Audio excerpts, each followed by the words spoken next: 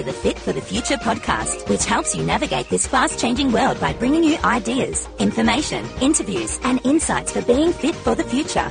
Here's your host, Gihan Pereira. Welcome to the podcast. I've been travelling a lot for work recently, from Port Douglas recently, speaking to financial advisors, and I went to Bangkok for a travel conference, which is the second time I've been there in 3 months, and then to Adelaide for an insurance conference. So it's nice to be back in Perth and have a few speaking engagements close to home in the next couple of weeks. The most recent of these was last week, where I was speaking to fellows of the Australian Institute of Management here in Perth, Western Australia, and they represent many of Western Australia's most successful businesses, large and small. And I was speaking about how to be fit for the future, and especially for businesses here in Western Australia. See, for a long time, WA, or Western Australia, has been seen as a remote outpost of Australia, and Perth, which is our capital city, as a bit like a country town. And I reckon in the past there might have been some truth to that, but it's no longer the case. And I know I'm biased because it's my hometown, but in many ways I think we've been ahead of the game. Because we've been so far away, and I heard that Perth is the world's most remote city, we've had to find ways to work well and work effectively. I've been in business for 20 years now, and most of my clients aren't in Perth and haven't been in Perth. So I've had to learn how to create, build and nurture long-distance business relationships, and I'm not alone. Many people in Perth and WA have had to do the same.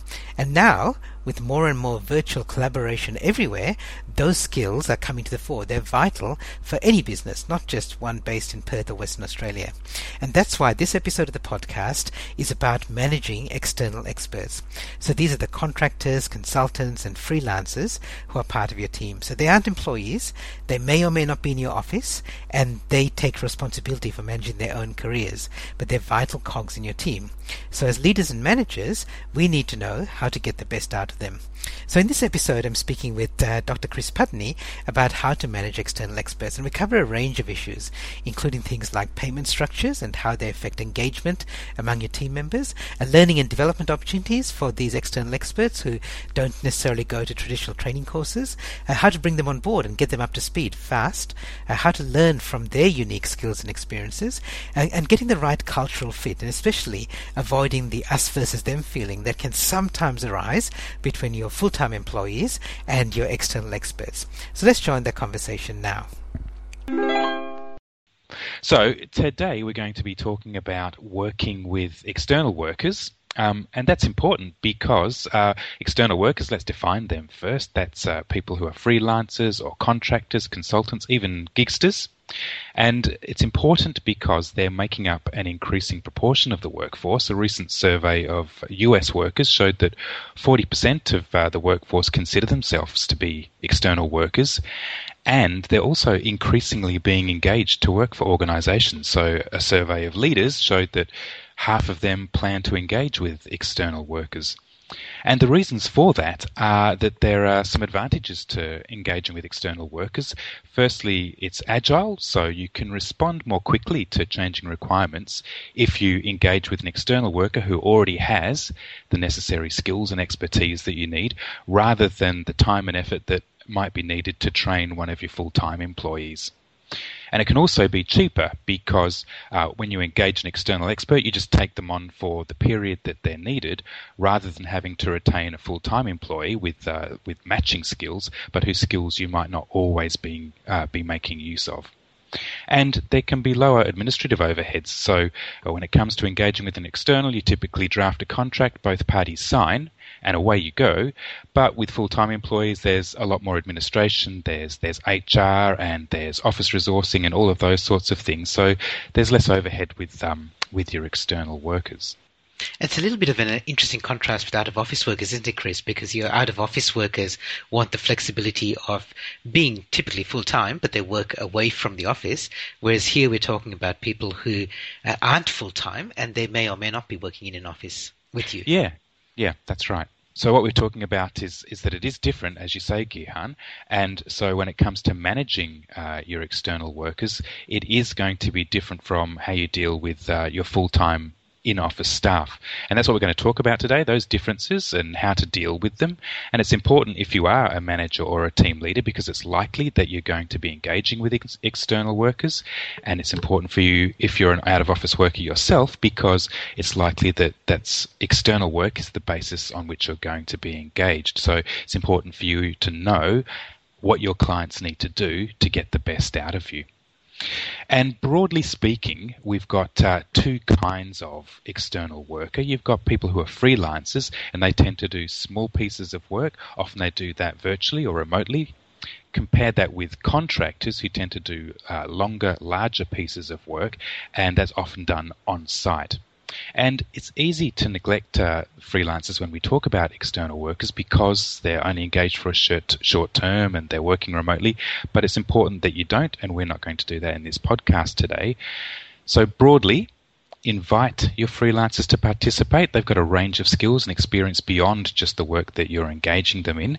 So that's really valuable. So invite them to participate more in your team. And integrate your contractors. They're going to be part of your team, and while they're there, they're expected to fit in like everybody else. So integrate them as quickly and as effectively as possible. Yeah, look, and we're going to get into some of the details of how to work with external workers and external experts. But look, I think the broadest thing to think about is just change your mindset around them. So think of them as if they were full-time employees, or as if they were full-time members of your team, and go beyond the stereotypes.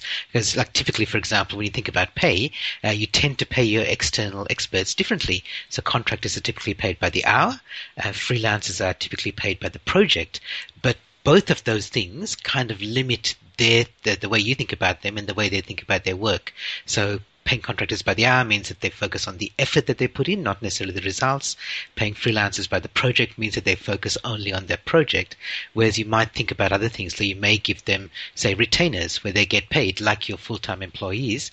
They get paid like a wage or a salary, but only for a fixed period of time. And that just gives them more flexibility to think about how they're going to contribute to the team. So just in general, and that's just one example, you can also think of things like development, training and development. Generally, external experts are left to figure out their own training and development needs, but your full-time employees, you have some responsibility for it. So again, if you start thinking of them the same way as you think of everybody else in your team, you'll just get a lot more out of them. All right, so let's get into some detail, Gihan, and we'll start at the beginning with onboarding. So you might have some standard materials such as your employee handbook and some online training and some documented systems and processes. And sure, you can give your external workers access to that, but that's not going to be enough. There's also going to be some informal knowledge that your team has that you want to share. So you might have some team documents like case studies that you can share with them, some templates that you work with, or a team wiki. So give your when you're onboarding, give your external workers access to that. As well as documented content, you probably also have some undocumented and unwritten ground rules that you would like to introduce your external workers to. So one way you can deal with that is to get one of your team members to buddy up with the new external worker and show them the ropes. That'll speed up the process and give them deeper insight into the way that you work. And that's really what it's all about, this onboarding process, or early in the project.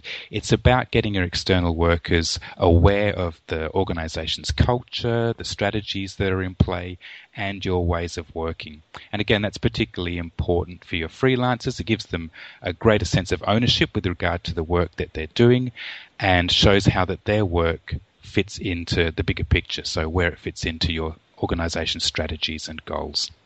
Yes, and I found that very much for myself, Chris, working with a lot of freelancers, because I outsource quite a bit of work to freelancers. And as I'm doing it, I'm always thinking, I hope this is going to be the sort of person who can be a long-term member of my team, so somebody I can keep outsourcing work to.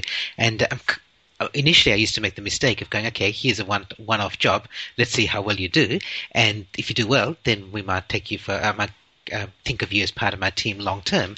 And now I'm thinking more, okay, let's start off with the mindset that this could be the person that I want to outsource all my writing to, or all my transcribing to. And therefore, let me start off by assuming that they're going to be that person, and then give them that sort of more feeling of ownership of being part of my business rather than just doing a simple task. Yeah. And that leads on to what we're talking about with inclusion. So as much as possible, engage with them exactly the same way that you would engage with everybody else in your team. Don't treat them like second-class citizens on your team. So avoid things like meetings where you only have your full-time employees there. And I've had that situation even when I was on secondment in the UK, where I was really part of the same company, but there were times when contractors, because I was considered a contractor, weren't invited to certain meetings, and other employees were. And sometimes there are reasons for that, but often there aren't. In particular with freelancers, because most freelancers don't expect to be treated like full team members, so they probably won't take the initiative to ask to be involved in a team meeting or to be asked to copy on certain things. So you have to be proactive about including them, and many of them would jump at the chance if you do give them the chance. So don't wait for them to offer, but be proactive and give them the chance. I actually found this recently working with a writer in South Africa who I'm using for one of the products that I offer, where I help authors write books or help experts become authors. And I was working with Christine, and she's a good writer, and we've worked on a couple of projects together, and the first one went really well, the second one not so well, and so we just arranged a Skype call to figure out what was, to get some feedback, to figure out what we could do next time to make it better, and she really appreciated feeling like part of the team rather than just a freelancer who did an 80% job instead of a 100% job, which she did the previous time. Okay. Yeah, that's interesting, Gihan. So you mentioned there how Christine really valued the feedback that you gave her with regard to the second book, and that's an important part of how you deal with and work with your external workers. In terms of, it's important not to just say, "Oh, this job was delivered on time and on budget, and it was of good quality." You've got to go beyond just those three standard measures and provide more detailed feedback on the performance of the work that your externals have done. And that's really important, because that helps them, as you mentioned with Christine, they're really going to appreciate getting feedback that's more deeper than just the cost and timelines involved. They really do value those opportunities because for them it means that they can enhance their skills, they can provide better services to you and to other clients that they work with. So it's going to really help them, and so it's more than just you did this on time and on budget. They want to know about the soft skills, how well they fit with your organization, how well they integrated with your team, were they good at presenting when they had to do so. All of that additional information is so valuable to your external workers, and they're really going to relish the opportunity to improve the way that they work, and that's only going to happen if you can give them deeper feedback than you delivered this on time and on budget and it was of high quality. Yeah, and you're right, Chris. So the feedback works in both directions. And as you said, your external experts, your external workers appreciate the feedback because they want to learn. But also, and this particularly applies to that example with Christine, I actually want to learn from her expertise as well. So as much as it was for me to give her feedback on how to make how to do her part of the job better, it was also about me wanting her feedback and her years of expertise on how can we make this a smoother process in the future, because I want to work with her over and over again, and I'm pretty sure that she appreciated the fact that I was actually asking for her feedback rather than only just giving feedback in one direction. Because I just think that your external, particularly your external workers, your experts, whether they're contractors or freelancers, they do have a different kind of expertise than anybody else in your team. I mean, everybody has different expertise, but typically contractors and freelancers, because they work with multiple clients in many different situations, perhaps using lots of different technology in different organizational cultures, they can bring a fresh perspective to your business, to your organization. So they might see problems that you don't see. They might see opportunities that you don't see. They might be able to offer solutions that you don't see. And by you, I mean you and the other people in your team. So as much as possible, learn from your external experts rather than just using them as resources. And the only thing I'd say as a bit of a caution is just be a little bit careful of that whole not invented here syndrome from the rest of the team, because you might find people get the backup when they hear somebody coming in from outside swanning in with all their great ideas, and there are people inside the team who have legitimate reasons why those sort of ideas, you just can't implement them straight away, or maybe you can't even implement them at all, or sometimes maybe they are good ideas, but they just don't like somebody from outside coming in and sharing it. So just be careful of egos, everybody's egos, the people who might get their egos bruised because they're inside the team and they know how the organization works and they don't like somebody outside coming in, and also be careful of the egos of some of the contractors and freelancers who sometimes push their ideas too strongly just because they think it's a great idea and everybody else should follow along. Yeah. So all of the things that we've been talking about here have perhaps worked against some of the advantages that I talked about at the beginning, so the agility and the lower costs and the reduced admin. Here we're asking you, if you're working with external workers, to take extra time and to expend more effort on integrating and giving feedback to and receiving feedback from your external workers. It's really tempting with external workers just to get them in, get them to hit the ground running, get the job done and get them out of there.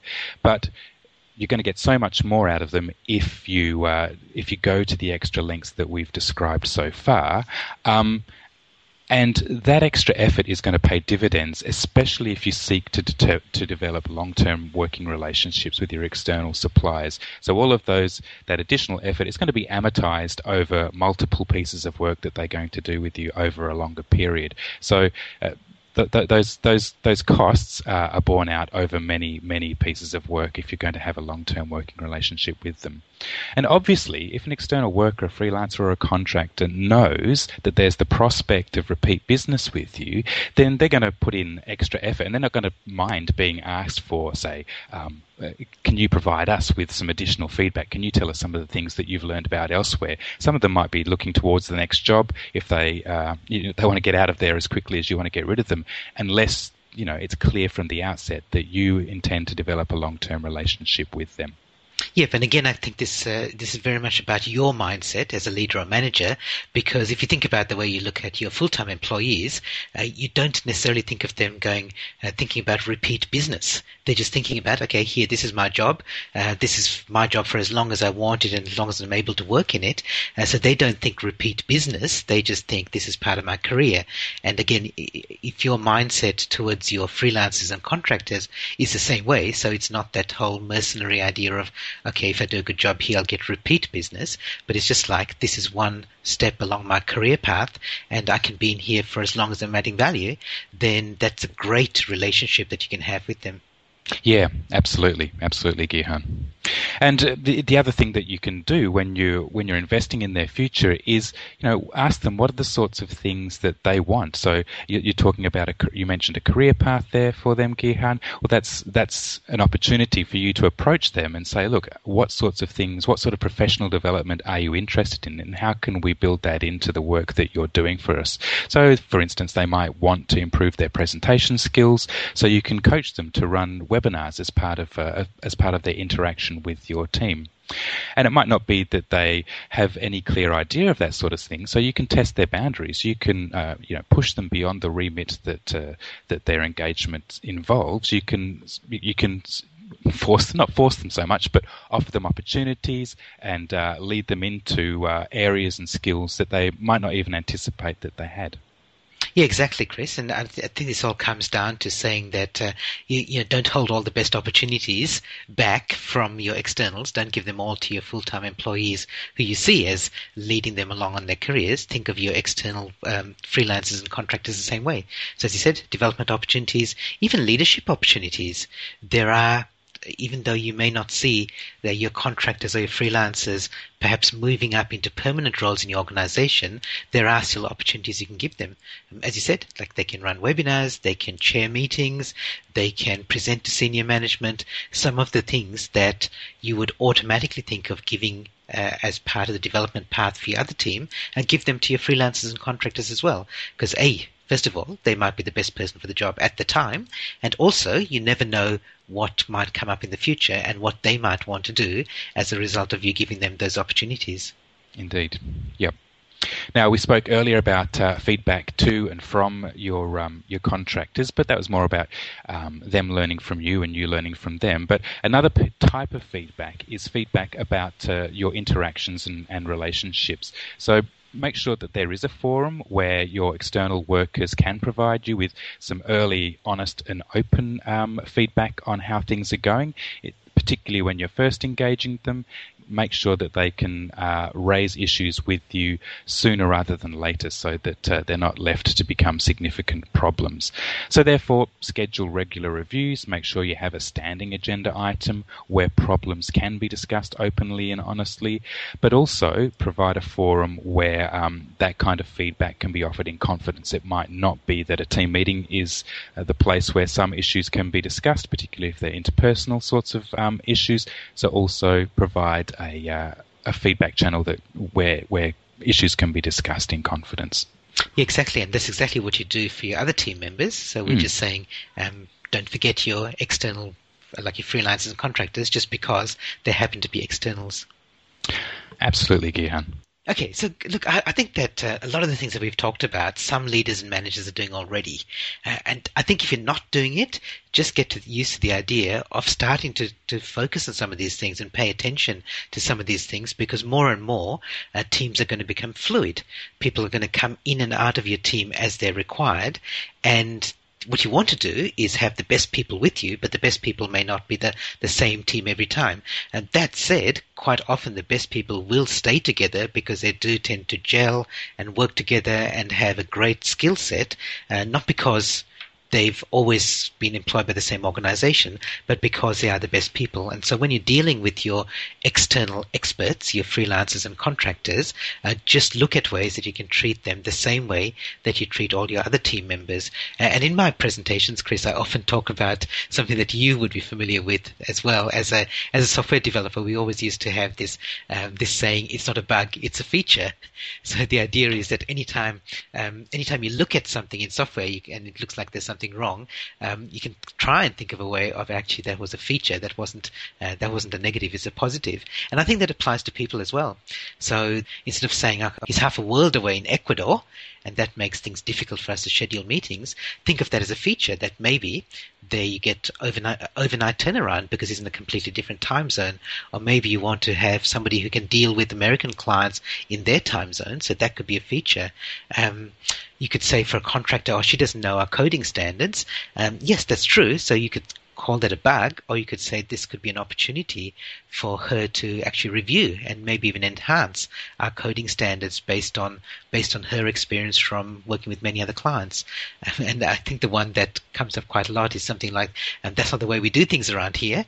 Well, okay, fair enough, but maybe that's a good trigger for you to change the way that you do things around here. So very much treat your external experts as, first of all, as equal team members, and second, as maybe even better than equal, because they've got experiences and talents and skills that they can bring into your team and your organization. Yeah. And I'll just add to that, Gihan, is the tendency, or avoid that tendency, to think of your external workers as a single-use resource, so that they're only being used once for a single skill set or for a single purpose. Instead, encourage thinking of them long and deep. So, as we said, seek to develop long-term working relationships with your contractors and your freelancers, and also tap more deeply into their broader experience and expertise, and then provide them with opportunities to deepen that even further through professional development opportunities. I hope you enjoyed the conversation, and I hope it gave you some ideas about your own team and your own workplace. And I also discussed this topic in my book, The Future of Leadership, in the chapter called Team Up, which is all about finding talent from outside the traditional workplace and actually making more of the talent from within your workplace. So here's a short section from that chapter where I talk about freelancers in particular. And it's titled, Invite Freelancers to Participate. Because freelancers are the people to whom you outsource work.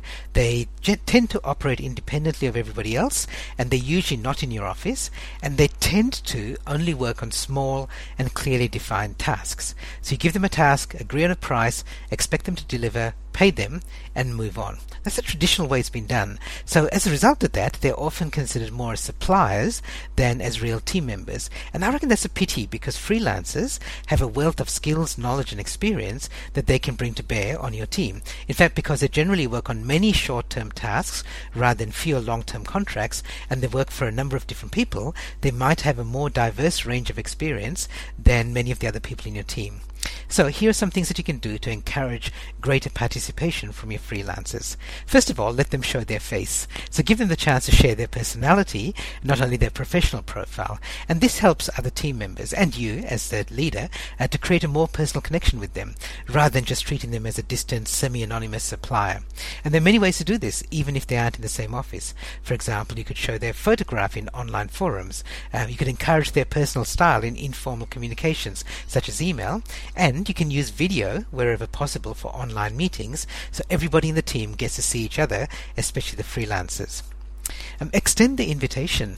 See, most freelancers don't expect to be treated like full team members, but many of them would jump at the chance for more involvement if it was offered to them. So don't wait for them to offer, because they don't see that as their role. Only a few of them will make the first move. Instead, take the initiative yourself.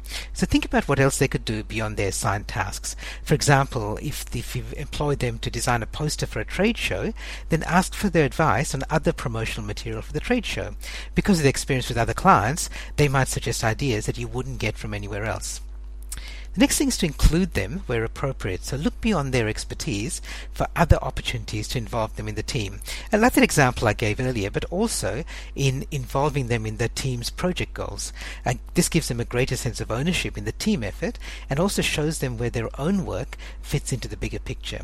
So this is really important. It's particularly important for freelancers because they don't expect to be treated this way. So it takes a conscious effort on your part and theirs to really include them as full team members.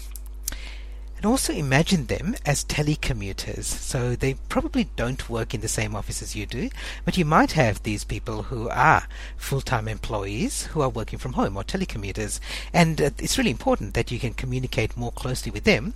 It's just as important that you can communicate with your freelancers. So think about things that you could do for your freelancers in the same way that you do for your employees who work from home, like agree on their working hours, or at least some level of availability or response time.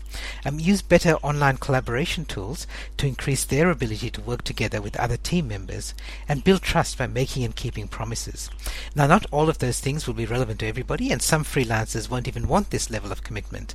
And some of your internal activities aren't appropriate to share with your freelancers, because really they are still outsiders from the organization to some extent.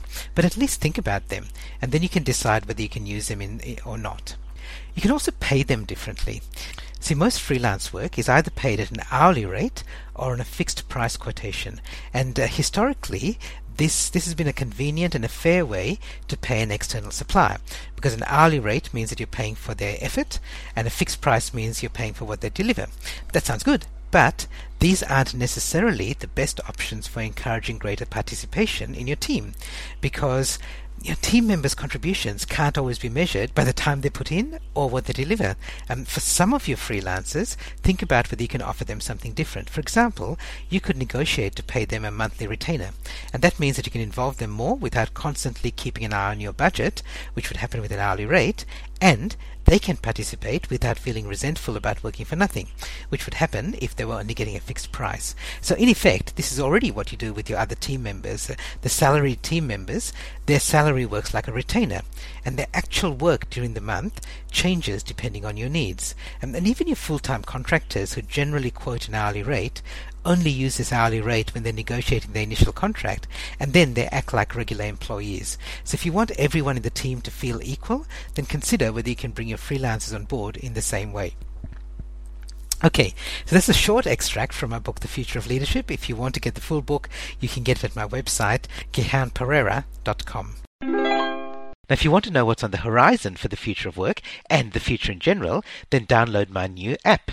It's called Fit for the Future, and it's available for both iPhones and Android phones. And I created this app because many people come up to me after my keynote presentations and they ask me how I do my own research, what blogs and books that I read, what podcasts I listen to, what videos I watch, because they want some recommendations so they can go back and become fit for the future themselves by keeping on top of what's coming up ahead. So I created this app. So I update it regularly with news and articles and videos and book recommendations, podcast recommendations, and other resources to help you become fit for the future. It's free and is ad-free, so head over to the iTunes Store or the Google Play Store and download it now. It's called Fit for the Future. I hope you enjoyed the podcast and found something valuable for your personal and your professional life that will help you become fit for the future. And if you did get some value from it, I'd really appreciate it if you could do me a favor and give me a review and a rating on iTunes, because that helps promote it to other people as well. And if you want me to share ideas like this at your next conference, then check out my speaking at gihanspeaks.com, GIHANSPEAKS.com. And if you want to engage with me in other ways, go to gihanperera.com, GIHANPERERA.com. And there you can find my blog, my newsletter, podcast, videos, and my webinar series. And they're all free and they're all designed to help you become fit for the future. This is Gihan Perera. Bye for now. For show notes, past episodes, and more, visit gihanperera.com. And remember, great minds don't think alike.